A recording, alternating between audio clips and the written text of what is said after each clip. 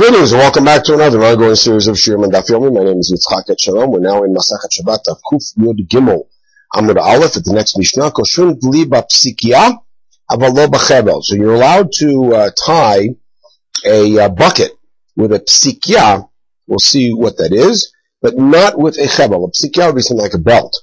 The point is that if you're going to use it afterwards, you're going to untie it because you need it as a belt, but not with a chevel, which is a rope. Rabbi Yehuda Matir, he says you could even use a rope. Let's see what kind of rope this is. And that is the basic rule we've already seen in the previous podcast. If it is a knot that is not intended to be permanent, there's no chiyuv. Gemara immediately asks, chevel demai, what kind of rope? If it's a regular rope, Rabbi Yehuda Matir, how could he allow it? Who, after all, you tie it under the pail, you're going to leave it there forever. It must be a weaver's rope, which afterwards the weaver is going to untie because he needs to use it after Shabbat. So remember the Rabbanan Savri Gazrin Chevel de Gardi Atu Chevel Dalma. It sounds like the Rabbanan say you can't use a weaver's rope as a gzeira against a regular rope. And Rabbi Yehuda says there is no such gzeira. Well, we have the following challenge. Chevel Dli Shinifsak. If you have a pail's rope, the rope of a pail that got cut off. Lo ye koshro ela onvo. You don't retie it, you bow it. You take a belt or something else to wrap around it to keep the two parts together, and you can't bow it. So because here the Rabbanan are more lenient. So Rabbanan are very simple, because they say you would confuse one kind of rope with another, and if we're allowed to use a rope of a weaver, then you'll use a regular rope. But you will not confuse tying a bow with tying a knot. Rabbi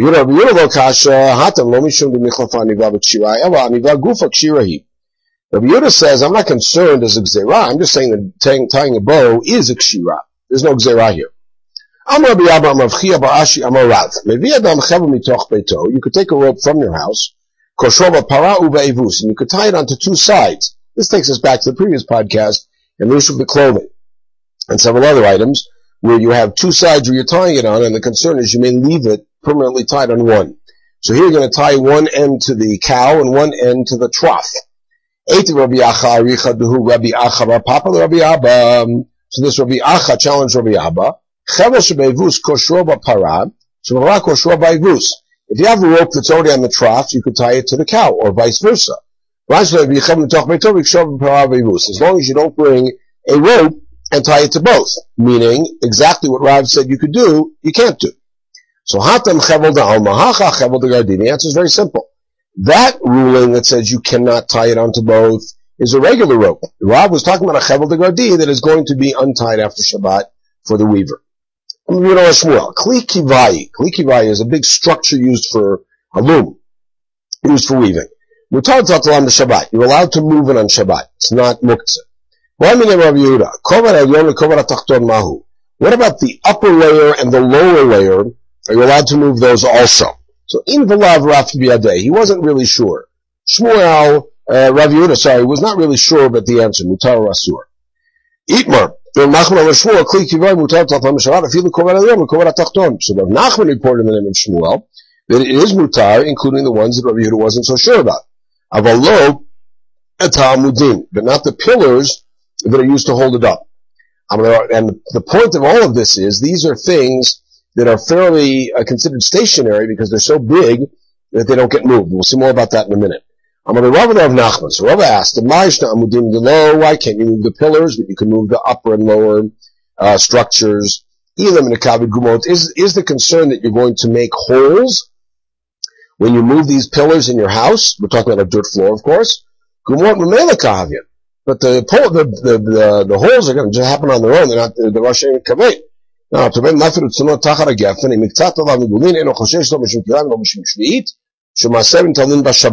there's a Mishnah in Kilayim, and if you bury a radish and or turnips underneath the vine, so the problem here is, of course, Kilayim. If some of the leaves are sticking out, then there's no Kilayim problem, there's no Shmid problem, there's no Maaser problem, and you can take them out on Shabbat, and we're not concerned about making a hole. So the answer is, Basadeh lo ati lashvui gumot. In the field, you're not going to even them out and then violate choresh. Hacha b'bayit ati lashvui gumot. Here in the house, after you pick up the amudim, you're going to throw it in and violate choresh. Okay, bar minei Rabbi Yochanan, Rabbi Yehuda bar Levi. He asked him, Kliki vai, kigon koven al yom koven atachton mal tatalam Shabbat. So in Eretz Yisrael, they asked the same question. Amalei ein metaltalin. So their ruling was, you cannot carry it. My tama, lefisha ein mitalin. It sounds a little bit circular, but the point here is, since these things are never moved because they're so big and heavy, therefore they really have a permanent spot, and therefore you can't move them. Now, we're going to get to this a lot more in two parkim when we start taking apart the laws of Isur Tiltul, what's commonly called Muktzah. Mekaplina takilim, the next Mishnah. Afilu arba'ava chamisha pamim. We've moved away from kshira, from tying, and now we move to the issue of folding clothes. You're allowed to fold clothes even 4 or 5 times. You're allowed to make the bed Friday night, or you're allowed to make the bed Shabbat morning. You can't make it, meaning if you can take a nap on Shabbat, but you can't make it Shabbat as a preparation for Saturday night. Now we enter into the very famous area of Hachana. He says if Yom Kippur theoretically were on a Friday, which in our calendar it can't be, you could fold clothes and you could make the bed from Yom Kippur for Shabbat. If Yom Kippur was on Sunday, the fats of the Korban on Shabbat could be offered up on Yom Kippur. If Yom Kippur was on Friday, you could not offer up the fats of Yom Kippur that are left over on Shabbat. Rabbi Akiva disagrees and says, Lo Shabbat Krim Yom Kippur, Lo Shabbat Krim Shabbat, neither can be offered on either day. Alright, I'm going to Rabbi Yana. Let's go back to the clothes. Lo shanu ela ba'adam echad. You can fold clothes, that's only if it's one person. Shneim be'adam lo. But if it's 2 people folding the clothes, you can't do it because it looks like tikkun hakli. It's a real job. Ba'adam echad nami, even one person, lo man ela b'charashim, only new clothes. It will be shanim when there's already a fold, lo. B'charashim nami lo amran, ela b'ilvanim, even new clothes, only white clothes. But tzvuim lo, if they're colored not. Run ela she'ino lachlif, and by the way, this is only if you don't have any other clothes to wear. In other words, to put on for Shabbat, nice clothes. Well, yesh no lachlif, lo. Then if you could put something else on, then put something else on and leave these unfolded. Tana, Shabbat Rabbi Gamliel lo ayu mekaplin klei lavan shalayim pnei shayala and lachlif. So Rabbi Gamliel's house, if they were wealthy, they wouldn't fold, even the individuals would not fold their white clothes, the one person, because they had something to change into. This is now not an issue of folding clothes, it's generally about Bigdei Shabbat. If you have something nice to put on, put it on. If you don't, then you shall bivgadav. You should lower the clothes, make them look a little bit more fancy, take the same tunic and lower it a little bit, and so it'll look a little different for Shabbat. It looks like haughtiness. The answer is Kevin, since you don't do it every day, you're just doing it today. It does not look like haughtiness. And now we're going to enter into some of the issues of Kvod and Oneg Shabbat.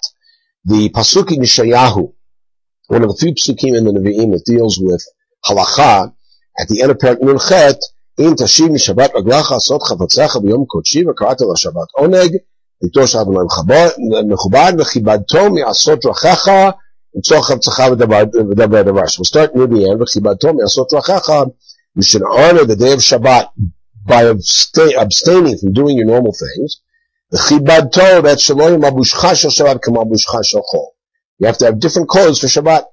Rabbi Yochanan called them ma'anei machabdute. Rabbi Yochanan used to refer to his clothes as his honor.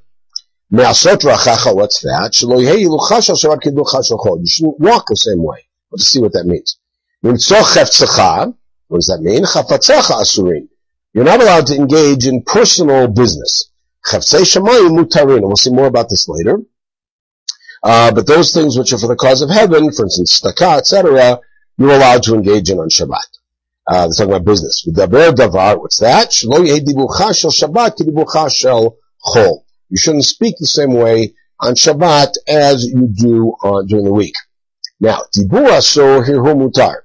So you're not allowed to speak the same way, but you can think about whatever you want to think about, and you can even deliberately think about it and focus on calculating in your head how much something is going to cost or something you want to do Saturday night. Thinking hirhu is not asur. Now, now we examine this piece and say all of them make sense. What does it mean to walk differently? So the answer is, so it comes to the Beit Midrash of Rav. Let's say you're walking on Shabbat and you encountered a little stream. If you can reach over so that your one leg will reach the other side before you have to pick up the back leg, then mutar, you can walk over. If not, then you can't, because you can't take big steps on Shabbat. What do we want the guy to do? Lake off? You want him to walk all the way around? And he's walking extra, and that's more work on Shabbat. You want him to cross over? Then maybe his clothes will get wet, but they might squeeze them out. In this case, you really don't have a choice, so you could jump over it. It's what Rebbe asked his colleague Rabbi Shmuel Rabbi Yossi. Are you allowed to take a big step on Shabbat? Just stop, not cross a river. You're not allowed to even do that during the week. A big step takes away some of your eyesight. And you could restore it with the kiddush by drinking the wine of the kiddush of Friday night. So Rabbi asked a similar question of Rabbi Shmuel Rabbi Yossi. He basically was trying to find out what Rabbi Yossi had ruled. Some people thought that eating dirt might be helpful if they were sick. Since when are you allowed to do that even on chol? It's bad for you. Anybody who eats the dirt of Bavel, it's like he's eating the flesh of his ancestors. Like he's eating vermin. God wiped out everything, and it ended up in that place called Shinar, as we'll see. Why is Bavel called Shinar in the story of the Migdal and afterwards? All of the dead of the Mabul got pushed over there. So you're eating all of these disgusting things if you eat that dirt. Well, again, why you want to eat the dirt? Beyond me. I'm going to question about Mitzulah. Why is the depth called Mitzulah? Mitzulah. All the dead of the Mabul sunk down there. They were all wiped out, so why is it like you're eating shkatzir masim? There's nothing left, there's thousands of years ago.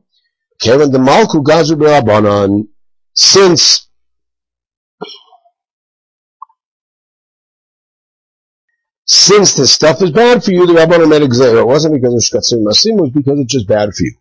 Daru Gavra, there's a story about a guy, the Achal Gargishta, he ate some dirt, Achal Tachle, then he ate some shichla'im, some roots. Tachle, believe it or not, they grew inside of him and he killed him. Right? Eating dirt's a bad idea. Okay, now we're going to go back to the issue of clothes, and take a look at a sugya in Megillat Ruth. Naomi in Perek Gimel tells Ruth to bathe and put on perfume and put on her fancy dress and go down and seduce Boaz. Boaz are Elu B'gadim Shel Shabbat, meaning put on your finest clothes. That's a reference to B'gadim Shel Shabbat. And now we're going to have a lengthy Agadah about the whole story of Ruth. Give something to the wise man and become even wiser. A wise person takes information and makes more wisdom out of it. It's a reference to Ruth and Shmuel.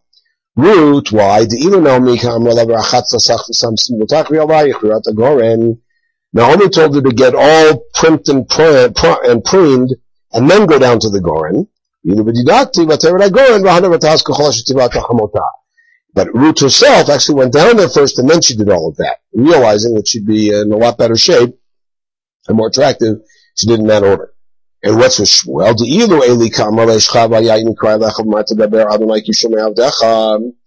That when Shmuel was having his first nevuah in Perek Gimel, and he kept thinking that it was Eli calling him, and he kept running to Eli's bed, after 3 times, Eli figured out what was going on, and told him that when the voice comes to him again, he should say, Daber Hashem.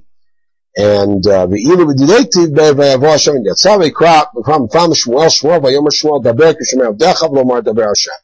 Shmuel did not add in Shem Hashem because he was concerned maybe that really isn't, and he didn't want to use Shem Hashem levatala.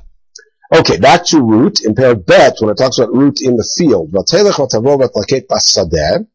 She went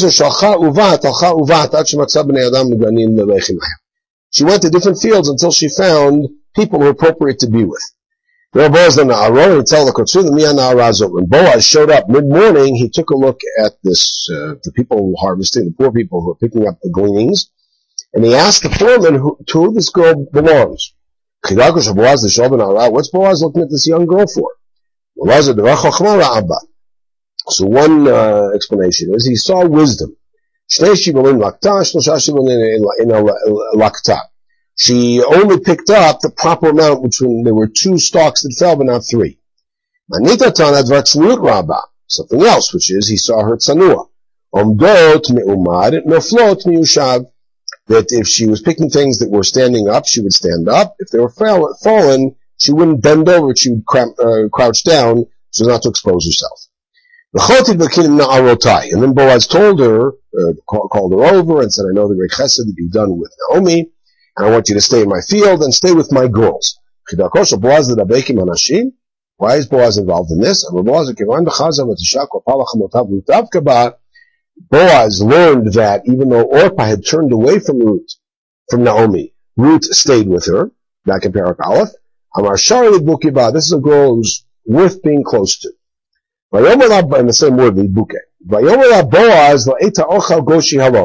Boaz added, not only she could stay in the field, and please stay in the field, but at the time of eating, in the mid-morning, he said, come over here, and he gave her some food, etc. Was an illusion. You're going to be the mother of monarchy. And what does it say about David? So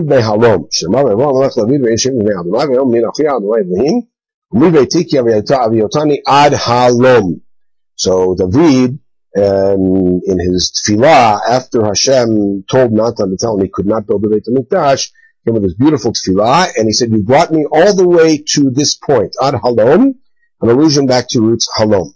Back to Boaz. Boaz told Ruth to take her bread and dip it in chometz. It's probably something like hummus, but here we're reading it as chometz. That when there's hot conditions, vinegar's pretty a good thing to have. Again, an allusion. You're going to have a descendant who's going to come out whose behavior is going to be as bad as vinegar. This is Menashe, of course, the evil king of Yehuda, who was a direct descendant of David, and whose institution of Avodah Zarah ultimately led to the destruction of the Beit HaMikdash. She sat down next to the harvesters, even though she's a gleaner, a poor person. She said next to them, but not in the middle. There was an illusion that David's kingdom is not going to remain whole. Right? And then Boaz gave her some toasted corn she ate. He made David, and then Vatisba, she was satisfied. He made Shlomo. Vatotar, and something was left over. That's an allusion to Chizkiah. Made David and Shlomo. Vatisba made Chizkiah, and Vatotar made Rebbe, because Rebbe is also a descendant. And the idea was that there were all of these great leaders going to come out of this union of Ruth and Boaz. Rebbe's horseman, or the head of his stables, was wealthier than Shapur the king. In other words, Rebbe was very, very, very wealthy. As the idea was David and Shlomo and Chizkiah and Rebbe were all very wealthy people, and that's alluded to in the food that Boaz gave Ruth. We now have this pasuk in Yeshayahu, about kavod. In place of his kavod, there is going to be a great conflagration. Amar b'Yochanan tachak kvodo means v'lo kvodo mamash, not his kavod itself. B'Yochanan tamed, Rabbi Yochanan karamanim mechabdute. He said, kavod, that's your clothes. Rashi Omer tachak kvodo means tachak kvodo mamash, really means in place of your kavod, because he doesn't say kavod is your clothes. Shmuel ben Nachmani Amar tachak kvodo ki srefat b'nei Aharon. They're going to be burned up like b'nei Aharon. And this is, of course, Yeshayahu's nevuah about the king of Ashur being destroyed. Just like with Nadav and Avihu, their neshamot were burned out and the bodies were still there. The same will happen here. How do we know that the idea of changing clothes for an occasion is a significant idea in the Torah? At the beginning of Parashat Tzav, the Kohen who does the Trumat Hadeshen to change his clothes and put on other clothes. That teaches you something. The clothes you use to cook for your Rebbe, should not be the ones that you use to present a cup of wine to. Meaning, you're working in dirty work, change them for cleaner work. So the Kohen who did the Trumat Hadeshen, which is kind of messy, should change. So here we see the idea of Shinui Bgadim. It's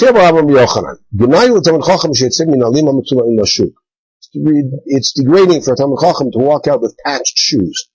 I think he did. What we mean is patches on top patches. That's really degrading. And again, it's all socially relative. Depends on what the context is and what people can really wear.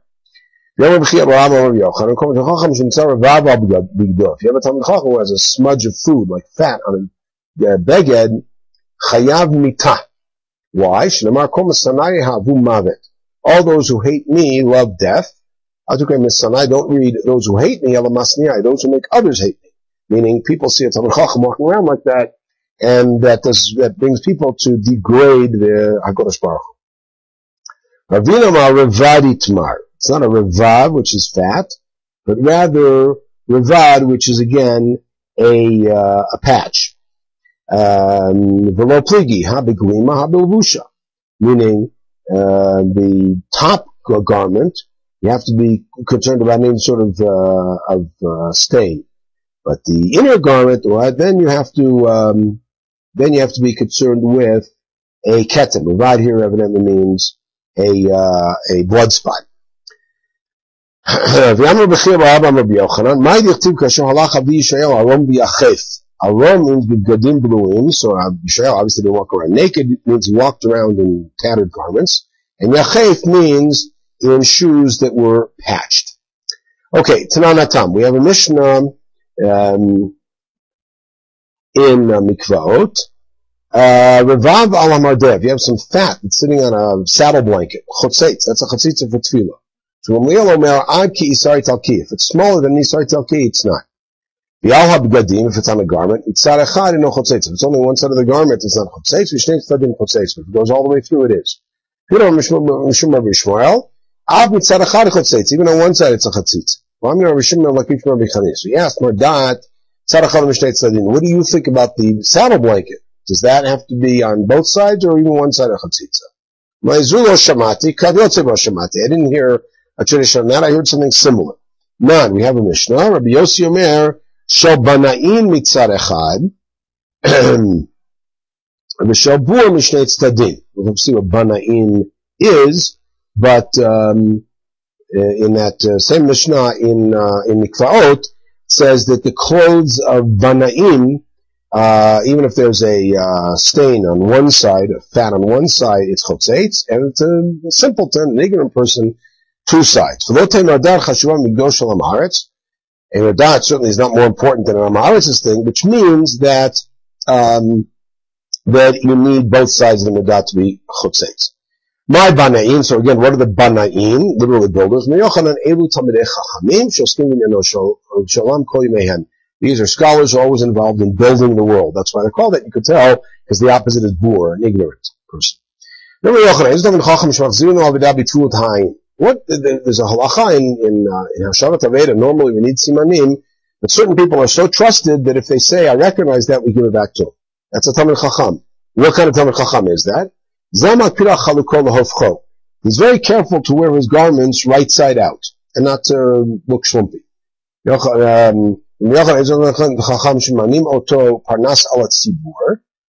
but Talmid Chacham, who we're going to appoint him as leader of the community, this is somebody who has to have total b'kiyut in all areas of halacha, even in Masachet Kala, which is one breita, has to know it all. There's such a thing as Talmid Chacham that the people in the city should take care of him and do his work. This is somebody who himself devotes himself 100% to Chavtzei Shemayim. And that all that means is that the people of the community should help him with bread, with basic needs, not building a palace. Talmid Chacham is somebody who you ask him halacha in any area of halacha, and he could tell you. So